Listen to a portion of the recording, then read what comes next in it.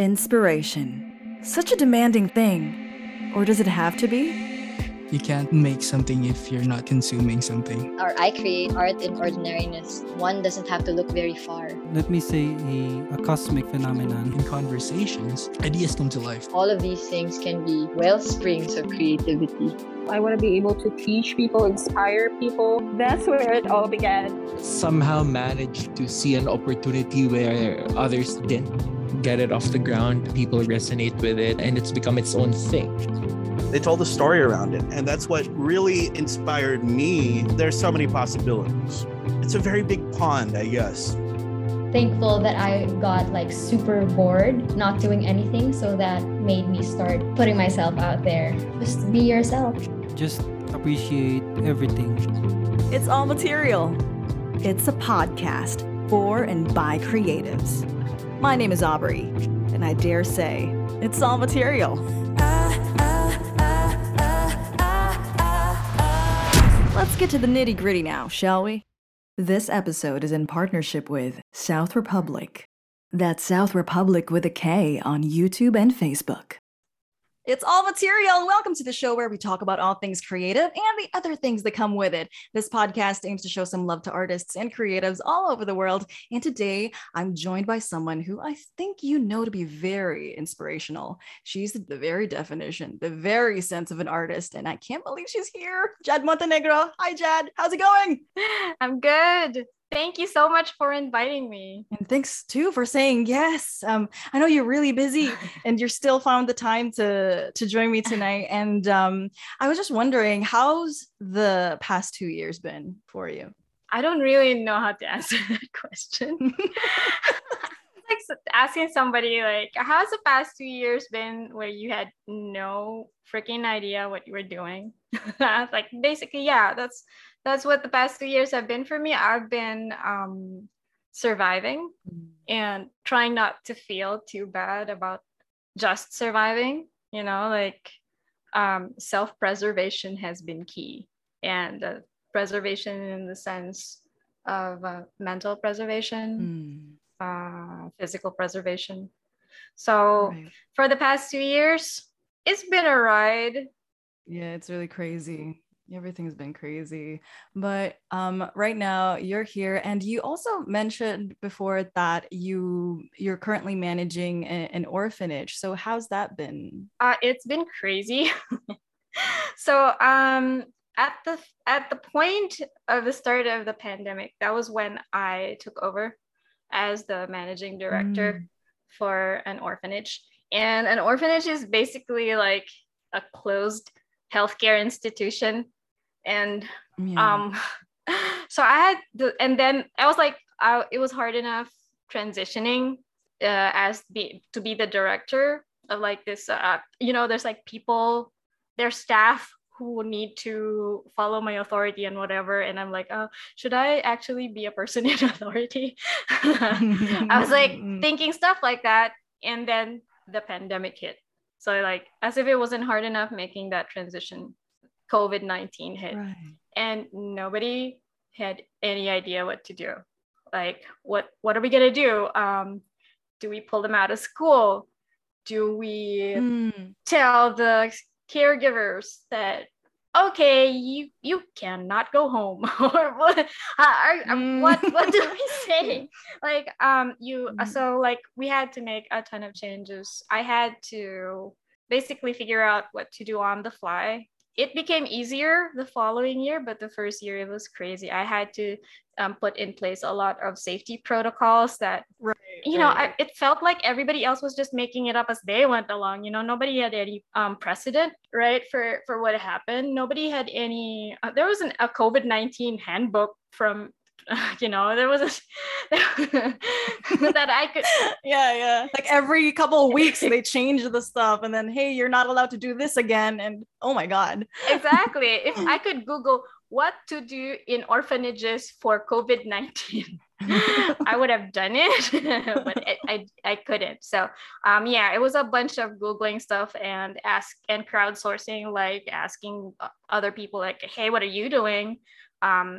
In my it's a good thing that some of my relatives are doctors, So I Oh. got a lot of tips from them on, doffing and safety protocols and entering stuff. And we went on total lockdown pretty much, like no visitors. Yeah, so and I've been really lucky so far that in ever since the COVID-19 pandemic started, we haven't had a single COVID case in our institution, not a single one. Wow. Yeah, I think I was Good on you. Good on you. You guys are doing great. extra paranoid. So, It helps to be extra paranoid. yeah. All right. So I wanted to talk to you more about your music life. So a lot of people already know you to have achieved so much with your band, like over the past decade. And I just wanted, to kind of review like what the journey has been for you and what your plans are like in the future. So my first question, like, when did you realize that you wanted to become a musician? It was back in the dark ages, in the beginning of time. It's like this is making me sound like so freaking old. um, but yeah, it was really less of a realization and more like, it wasn't like, oh, I'm going to be a musician, I'm going to put out an EP. It wasn't like that. It was more like, oh, here I am. I guess I'm gonna do this. It was really a spontaneous series of people, events, and circumstances that led me on my journey, on my musical journey with my band. And the band's gone through several iterations since it started as well. And it didn't even start as the band that I have now. So it really started when I was in college in UP Diliman. And that was in QC. So QC is pretty big. UP Diliman is freaking big. I was from Davao. I was dorming and I didn't know anybody. And I joined a band. That was my way of like relating to people around me at the time. I joined a band called Apollo Creed, and I was their rhythm guitarist. This original guy. Nice name, by the way. Yeah, Apollo Creed, right? So you were the rhythm guitarist, but you didn't sing yet for them. I didn't sing. I didn't start out as a singer. I started as a guitarist. Wow. I was a rhythm guitarist because the original rhythm guitarist guy moved to Italy. And they were like, oh shit, we need somebody. Can you play guitar? You play guitar, right? So that was basically like, okay, can you play guitar for our next 3 gigs? So that's basically it. And I played and so I subbed for him, and that was a punk band. And I played a Black Ibanez Flying V because you had to be, you have to have a look. You had to look the part. And I wore thigh-high socks. Yeah. And I did the whole shebang. And then after that, I became the lead guitarist for a post-hardcore band called Glory Days of Summer. And then we did tribute covers for the band Brand New, because that was Brand New was our favorite band at the time. And then, I had a whole bunch of other bands. I was a guitarist for a goth band. I was a guitarist for a panty rock band. That's what they called it. Panty rock. Panty rock. because they're called Death by Tampon. And my friend was in it. And sometimes she was gunning to be like a summa cum laude for her course or whatever. And she was like, oh my God, I'm going to fail my course if I keep going to gigs. So can you please be the one to play guitar? So I was like, okay. And you were like, fam, I got you. Okay, I got you, fam. I'm not gunning for summa cum laude or anything. I'm just, I'm hanging on by my dress here, whatever. So I was like, okay, I'll play for you. And yeah, and then so basically my musical genesis or whatever started in Manila, and it wasn't even as a slow playing ballad acoustic singer-songwriter. It wasn't like that. Right. Yeah, and then I moved back to Davao City because my dad got sick, and then I didn't know anybody. I'd been in a bunch of bands already, but when I moved back, I was like, okay, this is the same thing all over again. I don't know anybody. back to square one. I don't know anybody, but I want to be in a band, man. I want to play. So I went to Duyan Bar, and then I met Paolo Castillo, who was the owner, and he said, "Gusto mo ka banda?" Because I was just playing by myself. like, gusto mo kabanda? And I said na, sure. And he introduced me to Dave and Pijo, who were my bandmates at the time. Ooh. And then it just started from there. Everything started from there. That's it. So when you started out with your band already here in Davao, like how was the songwriting process? How did that go? Like from the brainstorming, like did you just like present the stuff that you already had to the guys, or like did you guys like really sit down and plan and just vibe and jam, or how was it? I think there was a little bit of all of that. I basically had already had a lot of material. I've been writing songs a lot. This was maybe like a year into my meeting Paolo Castillo and hanging out with the Durian Bar people, joining their gigs and being part of their productions. I'd already had some stuff down, and I'd done some demos. I'd recorded them. It's just like on a CD. I'd recorded some of them on a CD, and I let them hear it. So basically, the lyrics and the melody were already down. And Dave and Pijo sat down with me, and they listened to it, and they were like, "Okay, this sounds cool. I think it would be cool if we did this." And one thing led to another, and then the songs came out. And at the time, Dave wasn't even a guitarist. He was our drummer. We were a three-piece. We had one bass, we had one guitar, we had one drummer. And parang punks na punks. Oh my. So yes, and we managed to do our gigs that way. And I played an acoustic guitar, and that's how it started. So what was the first gig that you can remember with the guys? Durian Bar. Basically Durian Bar. probably a Kaiban gig. They had this production called Kaiban at the time, and it was the production outfit, I would say, at the time, like because Kaiban had a lot of bands under its roster, and it was doing a lot of gigs at the time. So it would just have all these gigs in Durian Bar, and basically Durian Bar was before Swazo, it was Sales, but before Sales it was Durian Bar. So yeah, everybody came together there. It was kind of like the center of it all. And going back to your songwriting, what were the types of experiences that just get you to write, to make something? Type of experiences, probably a string of exes.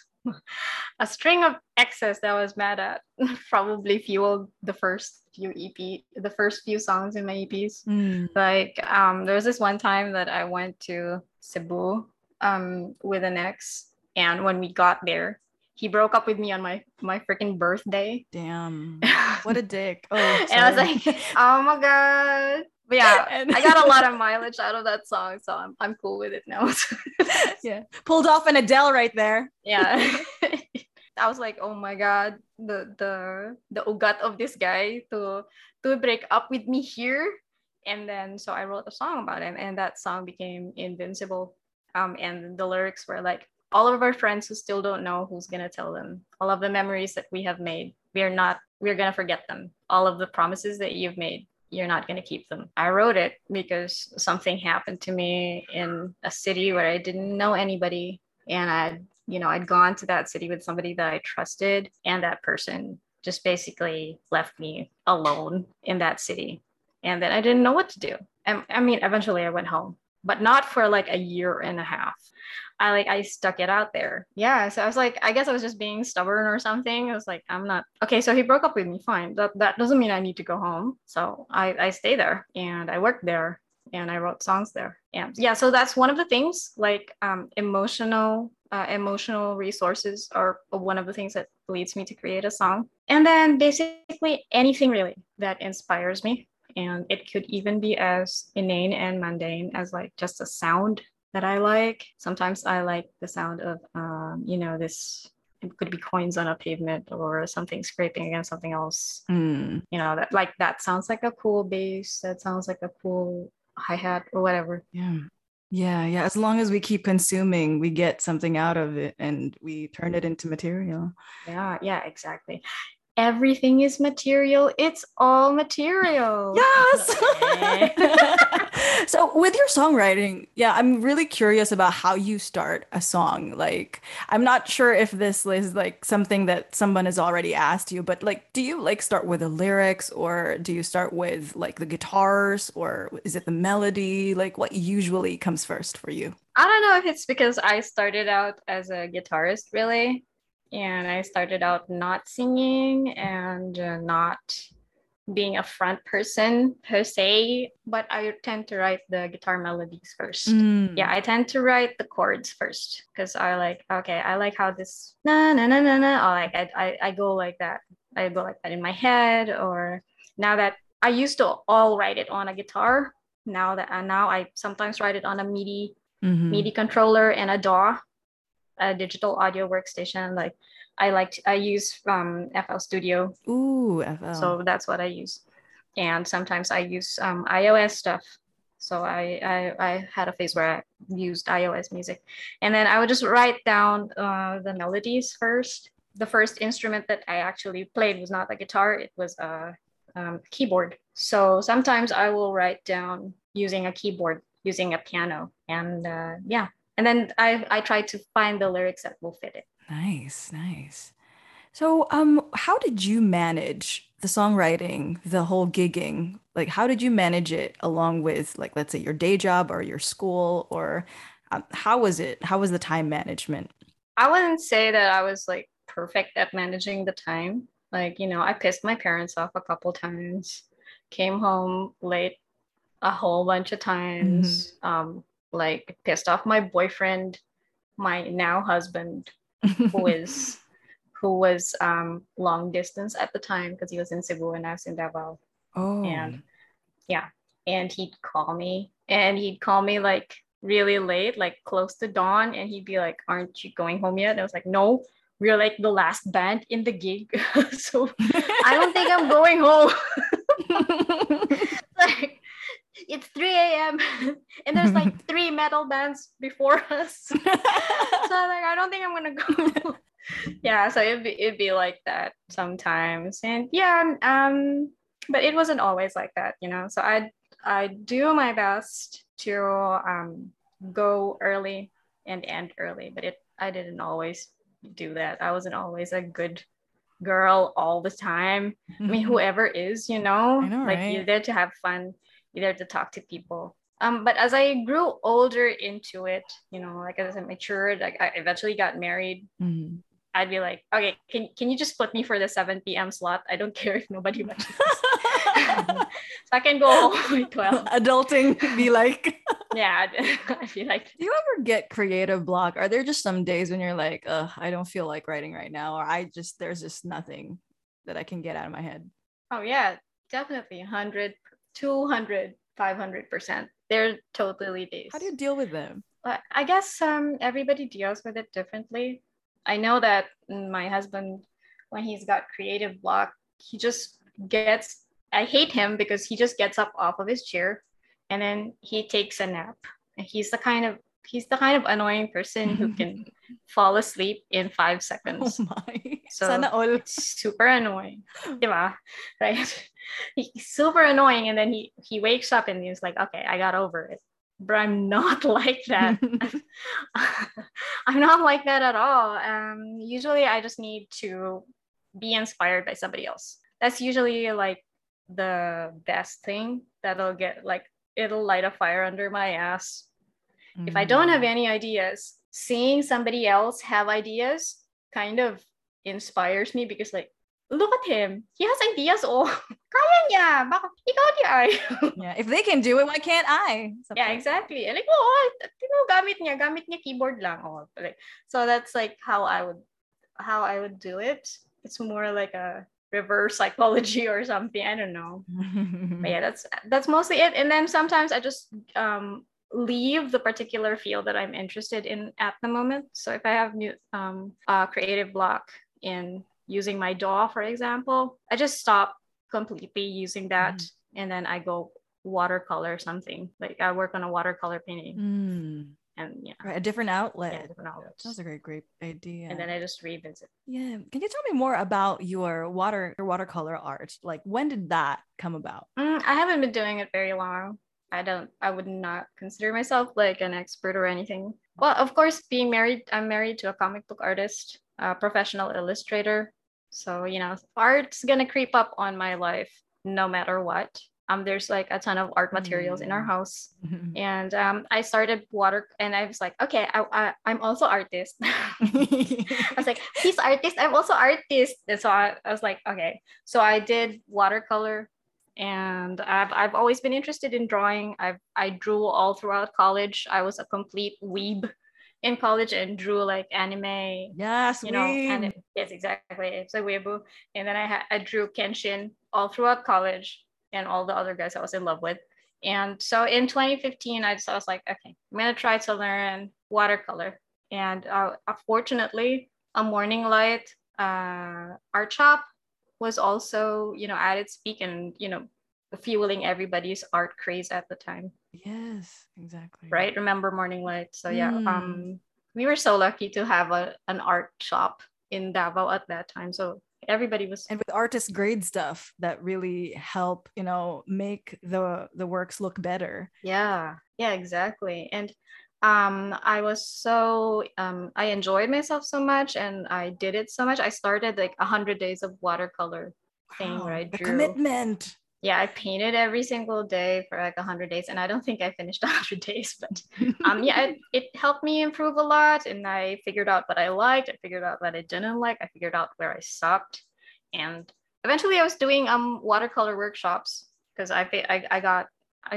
people were like, oh, you're really good at florals, so can you teach us how to do them? And so I did watercolor workshops on florals for a while. And some of our workmates attended that. Oh, yeah. Nice. Yeah, it was nice. It was fun. Who was your role model growing up, like with your creativity? Can you name anybody? In terms of creativity, I didn't exactly have a role model. My parents were not exactly artist types. My father was an economics major. He became a businessman. And my mother was an accountant. So neither of them were particularly in a creative field. But my father played guitar all the time, and he was in a band. And he treated it like something that he could do in his spare time, but he was really good. So he was the first person that I heard sing and play the guitar. And so some of the first songs I learned were songs that he liked, like stuff from David Cross and Alison Krauss and all that stuff, like Americana and bluegrass. I liked a lot of that stuff. He was probably the closest thing that I had to inspiration, really. Cool. Have you ever given yourself like a pseudonym, like ever, like, or has it always been Jad Montenegro? Actually, I did not want to be known as Jad Montenegro. Like, I was like, having a band name that's your name is like the height of narcissism. I was like, I don't want to be Jad Montenegro band, I don't want like Dave Matthews Band. Yeah, exactly. I want to be something cool. Like at the time, I was like, I want to be, and this was before the Kardashians even became famous. It's like I like this character in the Rats of Nim book, Jenner. There was a rat named Jenner, and he was really cool. And I was like, I want that to be my band name. I'm gonna be Jenner. I want to be Jenner the band. And then the Kardashians reality show came out. I was like, okay, I don't want to be Jenner anymore. And then but I didn't actually want to be named after myself. It just became a thing. Like it spun out of my control, and more people just put my name on the band posters. Like at that point, there had been about, like, I don't know, 20-30 band posters that had just decided to put my name there. Jad Montenegro is the act playing tonight. And at this point in time, she gained like 2 bandmates, so now they're a 3-piece band. So now they're the Jad Montenegro, but they're a band. So it just became like that. It just became like that. Yeah. But if I had to do it all over again, I would have chosen to, just have a different name, not Jenner. Damn it. Definitely not Jenner. Have you had any struggles, like, as a band? Like, and how were you able to, just soldier through it and overcome it? Oh, definitely. Like the band, like I said before, like the band's gone through several iterations, and it's mostly just because of the passage of time. Like we'd been together for so long, and some of us grew up and grew out of the band. Some of them became a dad. Some of them decided to pursue a different field. One of the challenges, like probably one of the concrete challenges we had was like we joined the Converse competition. We had been contacted by Converse and they were like, okay, we're gonna bring you to Manila and you're gonna participate in this competition. And so we went to Manila. If you can imagine all the logistics of bringing band equipment, drums, guitars, everything. Oh yeah. Loading them up and traveling with them in a major metropolis. And we had gigs. We would do like 3 or 4 gigs a night, and they wouldn't be close to each other exactly. That we'd have a gig in QC, and then we'd have another gig in Makati. Oh gosh. And then we would do that on top of the pressure of being in a competition. So we were doing all these little gigs on the side. We were like, oh, we're here in Manila. We have to go to Sagriho. We have to go to 70s Bistro. And then all my friends who are in bandmates, my band friends in Manila, who I do have several of, they were like, okay, you have to go to RQ. You have to play here and you have to. So that was hard on our band dynamic, especially because when you're traveling with people, and you're tired every single night, it's hard to be creative. And that was really one of the things that tested our mettle, as a group. When that kind of situation happens, somebody always rises up to be the leader. Somebody always rises up as the kind of person who finds out the directions. People's personalities come out in that kind of situation. That was one of the things that was hard as a band. We got into some friction. We had to basically room in a backpacker hostel, and there was like not everybody there had the greatest hygiene. Oh yeah, God. So so like lots of things like that. Or when we got there, the elevator was broken, so we had to lug all our equipment up like 5 flights of stairs.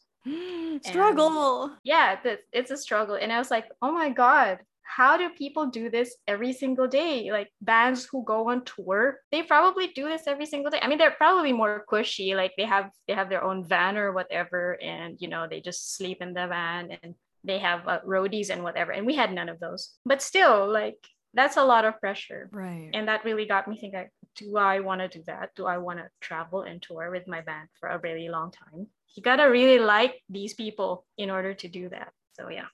Was it worth it though, the experience, like considering everything that has happened in the Oh yeah, it's definitely worth it. Like there's nothing quite like being in a band. There's nothing like having people. It's like being in a closely knit barkada. You have implicit understandings with each other, because if you didn't, parang tinginan lang, gets nyo na. Yes, exactly. Ganon. Parang makuha ka sa tingin, but not that way. Like if you didn't have that, you wouldn't be able to make the kind of music that you did. You wouldn't be able to collaborate every single night, because every gig, every performance is basically a collaboration. And you cannot do that day after day, night after night, or even gig after gig if you don't understand these people on some sort of visceral level. And for a short while, I really enjoyed that. I loved that, and that was something special, no matter how hard sometimes things got. So out of all of the features that you guys had, like for press, for media, like which one was your favorite? My favorite, probably the one in Pulp magazine, just because it was Pulp. I was like, oh, that was cool. Pulp magazine, rock and roll. Oh yeah. So I was like, yeah, I love it. Dito ako sa Pulp. Yeah, it was cool. And every time a local publication would put us on the front page, that was cool. I was like, look, mom, mommy, dito ako sa newspaper. Hey, look, ma, I made it. Yeah, exactly. It was a moment like that. Like, look, dad, and then my dad would take pictures of the newspaper and post it on his Facebook. So yeah, so those are my favorites, the ones that my parents liked, because they weren't always like super into everything I did. Like my mom to this day wishes I would just write Christian songs, be the church Christian song leader. But I was like, no, that's never gonna happen. But yeah. So my favorite were the ones that they could be proud of. And when you released your your EP Detours in 2013. Was this before the Converse event, or was this after? I think that was before. Yeah, that was probably before already. I'd already released the EP, and then we did the Converse thing. So it's one thing after another. We had the EP, and then we had the Converse thing. I think I remember an interview that we had right before you guys launched the EP, but I was still connected to a radio station back then. And I remember you mentioned that you guys just recorded it all at home. Yeah. We recorded everything at home. What was it like? There was a lot of people eating at my house every day. And I was like, it was kind of a pain in the ass because like, yeah, there's all these people in your house every day. And I was trying to quit smoking and they would all freaking smoke in my house. I was like, this is not helping me quit smoking. I was like, this sucks. But yeah, it was fun. We'd make dinner together after recording all day, or like sometimes we wouldn't record. We'd be arguing all day. We'd argue about what we wanted to record and not get any recording done. It was fun. It was like a short series of days that were very, very special. I don't think I can have that again even now, just because you had to be a certain age, you had to be a certain mindset to have that. You know how when you're younger, you want people at your house all the time? Yeah. Like you want them to come over all the freaking time. And that then you get older and you were like, why do I want people in my house all the time? It was a pain in the ass cleaning up. Like, why? I don't want people in my house. Like when you get older, you grow out of that mindset of wanting to be around so many people all the time. But at that time, I loved being with everybody. I loved having everybody come over and would just provide their input. Sometimes it wasn't even in my house. Sometimes it would be in my other good friend's house, Maki Serapio. So Maki Serapio is basically like the central hub of all the musicians in our circle. His house was basically like they just show up and then they hang out and then they jam out, and it was like that. Cool. So you also joined the Element Songwriting and Music Camp. Like what year was this? I think that was 2014, 2015. How was the experience? My gosh, there were like 60 of you in the batch, and like who were there? Who were the bands that were there mentoring? Oh, it was really, I know there were so many famous people there. Like some of them are really famous now. There's Howard from the Flamingos. Oh, Flamingos. There was my roommate was Lily from the Ransom Collective. Oh, Ransom Collective. I love their stuff. They're like folksy. I remember. Yeah, and then Ben of Ben and Ben was there. Batchmates kayo nila Ben and Ben? I think so. Or I could be wrong. Maybe it was their girlfriend that was my batchmate. But basically, I saw them. They were there.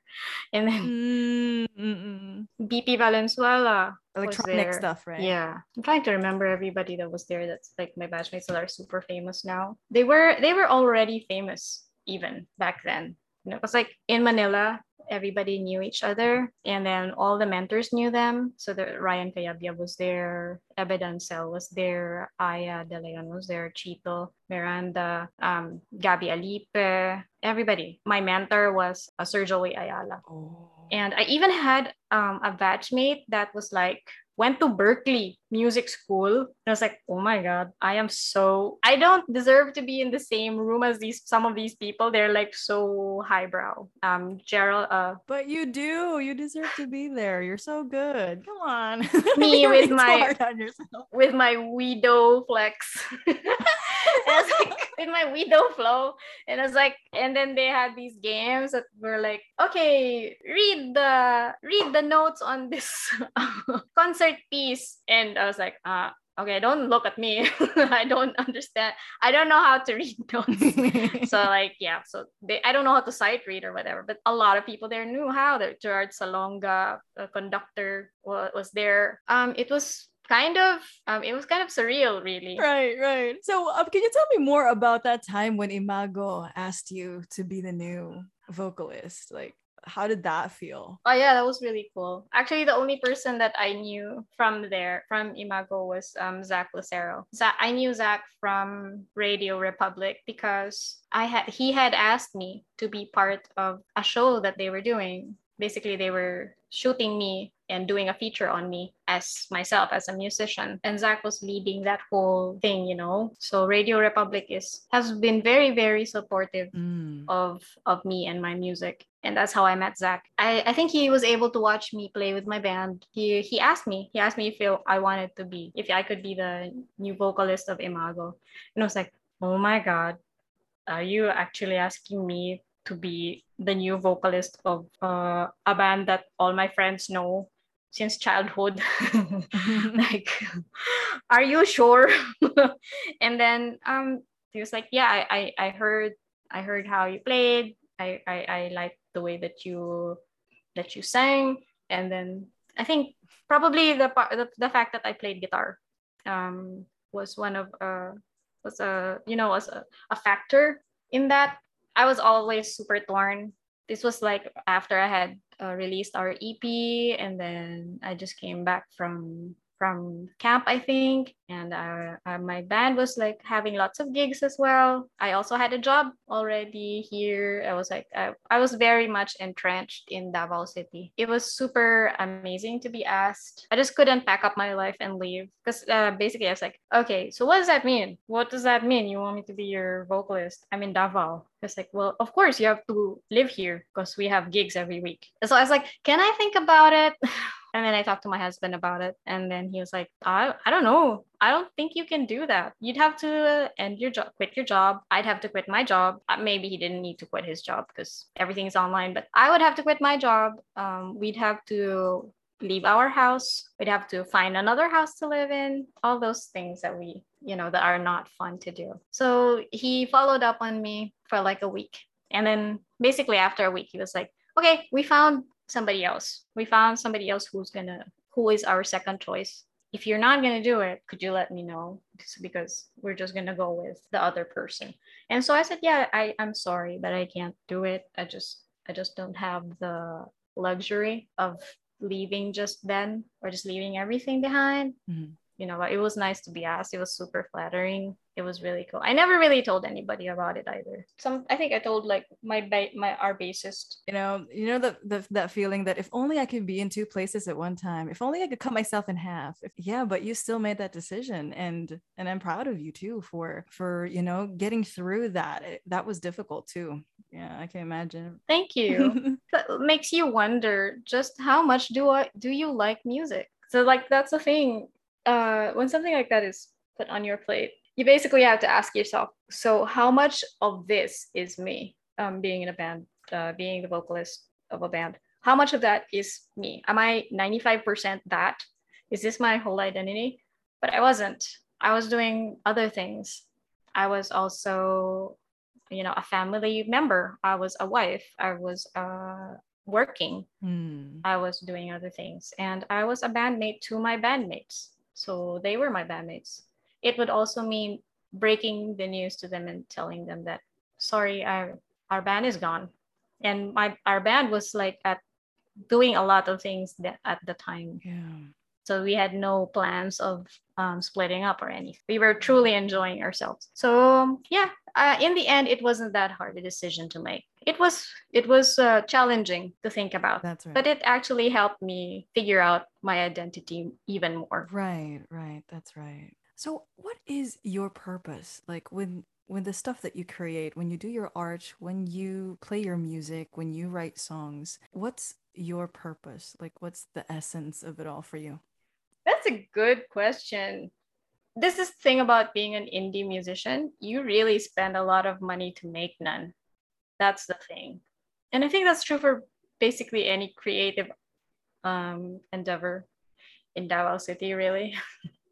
Like you spend a lot of money to make none. And what makes you do what you do and continue doing it? It's the sheer love of it. You weigh how much you want to sacrifice in order to pursue your passion. You weigh how much this passion occupies your mind, and then you weigh it against the happiness that you get from doing it. Sometimes it gets to a point where you keep doing it and you're not happy anymore. And then that's when you need to reassess. Yeah, exactly. So the way that I keep going and the way that I keep doing what I want to do is I keep doing that reassessment at certain points in my life. I need to make sure that I'm still the same person that I was 2 years ago, 6 months ago, because it can change. I'm coming to terms with the fact that that's fine. People change, people can grow out of their passions. But I've just never grown out of making music. Maybe I don't make it as much now, especially because of the pandemic. But I haven't grown out of it. I keep asking myself, am I still the same person that loves music? I still am. So if you ask yourself, am I still the same person who loves to interview people and do podcasts and hear their stories? I still am. I think that's also one of the reasons why I wanted to do a podcast is because I've been off air for like 2 straight years. And when you mentioned that, like, am I still the same person? I did that reassessment too. And when I finally decided that, hey, I really want to do this because apart from not having a creative outlet, me being like a voice behind like a radio or like behind the mic or anything. So apart from that, I also wanted to talk to creatives that also have been struggling like for the past 2 years. And sometimes it's not even just 2 years. Sometimes it's like many, many years for others. So, Yeah. and when we have shared experiences, at least people will feel like they're not alone, that they can still get inspired. Yeah, that's actually a great thing to do, the reassessment, so that you will figure out like what would be best for you, like at a certain point in your life. So yeah, that's awesome. Exactly. I totally agree. Basically, like, if you're not doing that constantly, a reassessment for me is asking yourself to be honest. So if you're not constantly asking yourself to be honest with yourself, everything you do after that kind of gets lost along the way. So as long as you're being honest with yourself, everything you do will also be honest. It will sound honest, it will look honest, it will feel honest. Yeah. And people can pick up on that. They can pick up whether or not this particular work is sincere, whether this particular creation is sincere. And I think that's really the heart of it. That's right. The authenticity. So, would you have like any advice, some sort of like anything that you learned along the way that you think might help like other people who also want to get creative, who also want to make something out of nothing? I think the person that I look up to, one of the people that I look up to the most is my husband, because he's been doing what he's been doing for so many years. He's a professional illustrator. That's not something a lot of people can do consistently. And it's something a lot of people want to do because they're like, oh, I just want to draw for a living. Right. But the thing is, it's not just drawing for a living. It's actually honing your craft for so many years, and actually also being able to handle the business side of things. You have to have a business mindset, a grueling work ethic. Exactly. Because if you have a job that just requires you to draw every day, you're gonna have to make sure that you draw every damn day, because you have a job that allows you to draw every day. That's what he tells me. I'm lucky to be able to draw every day and do what I love. And that thing puts this thing that I do, this thing that I love to do, puts a roof over my head and keeps the lights on. I'm lucky to have that. So I need to work my ass off. I need to make sure that I draw every damn day. That's what he tells me. So he's not just drawing and doing what he loves. He's doing what he loves with the work ethic of somebody with everything on the line. It's not something casual for him. He does it with everything he's got. Even though his job doesn't require him to go to an office, doesn't require him to clock in at any particular time, doesn't require him to commute anywhere. He goes and does his job every single day at the same time and even beyond. Because that's the thing with freelancers. You turn into a 24-hour workday if you're not even a freelancer, but if you're basically somebody with your own entrepreneurial career, then you turn into a workaholic. So my advice for people who want to keep pursuing their creative field, my husband is on one side of the spectrum. He is somebody who understands that in order to do what you love, you have to put in an immense, massive, incredible amount of work and self-discipline. There are other people who also want to be creative, but they do it in a more casual sense. And that's not bad. You just have to understand where you are so that your expectations are set for yourself. So if you're a creative and you want this to be your bread and butter, then you need to work your ass off. But if you're creative and you have the extra resources, you have disposable income, you make a nice wage and you have the extra, you have the extra cash to blow on this or that gadget or this or that creative workstation, a laptop, a guitar, art materials. Then don't be so hard on yourself because you're not necessarily doing it for the money. So you just have to understand where you are, what really is the purpose of you doing this thing. Right. And then when you're honest with yourself about it, that's when you can hold yourself accountable for it. And that's hard to do. It's easy to say, it's hard to do. Like for me, this is something that I'm doing because I love it. And that requires me to tell myself, I'm doing this because I love it. I must not get discouraged if there's no payoff, because that's not the reason I'm doing it. The payoff isn't the reason I'm doing it. The reason I'm doing it is because I love it. And if I still love it at the end of the day, then that's all I need to keep doing it. So that's just my take on it. Yeah, awesome. God, heavy stuff, Jad. Yeah, man. Really, why did we end on that? But thank you so much, Jad. I really appreciate it. And I'm sure like a lot of people that can learn a lot from the stuff that you've been through, from the stuff that you've shared, and for all of the experiences that you've had and that you mentioned here in the podcast. And can you invite people to check you out on your social media platforms? Sure. Please check me out on Spotify. I'm under Jad Montenegro, the artist, because I also have like a personal Spotify. Don't click that. You'll see all my weird playlists. Just click on the Jad Montenegro artist. My 2 EPs are there. I'm also on Bandcamp and SoundCloud, although I haven't updated in a while. But my entire discography is on Bandcamp. Also for purchase. So if you want to purchase something, you can do it there. So everything's on Spotify and Bandcamp. Just search Jad Montenegro. That's it. And I also have a Facebook page, Jad Montenegro Music. Awesome. That's it. Alrighty. Thanks so much, Jad. I appreciate your time. Thank you. And thank you for listening to me blather on. Thank you so much. And thank you too for answering my questions, no matter like whatever I throw at you, you're like so up for it. I prepared everything beforehand. I'm just kidding. But yeah, let's talk again soon. And I'm really glad that you're here and you shared a lot that would help other creatives too, to get inspired, to get motivated, to do what they want to do. And you're an inspiration, like hands down. Oh, thank you so much. Thank you. Thank you. You have a good one. This episode is in partnership with South Republic. That's South Republic with a K on YouTube and Facebook. This is Aubrey, and you're listening to It's All Material. New episode every Thursday at 7 p.m.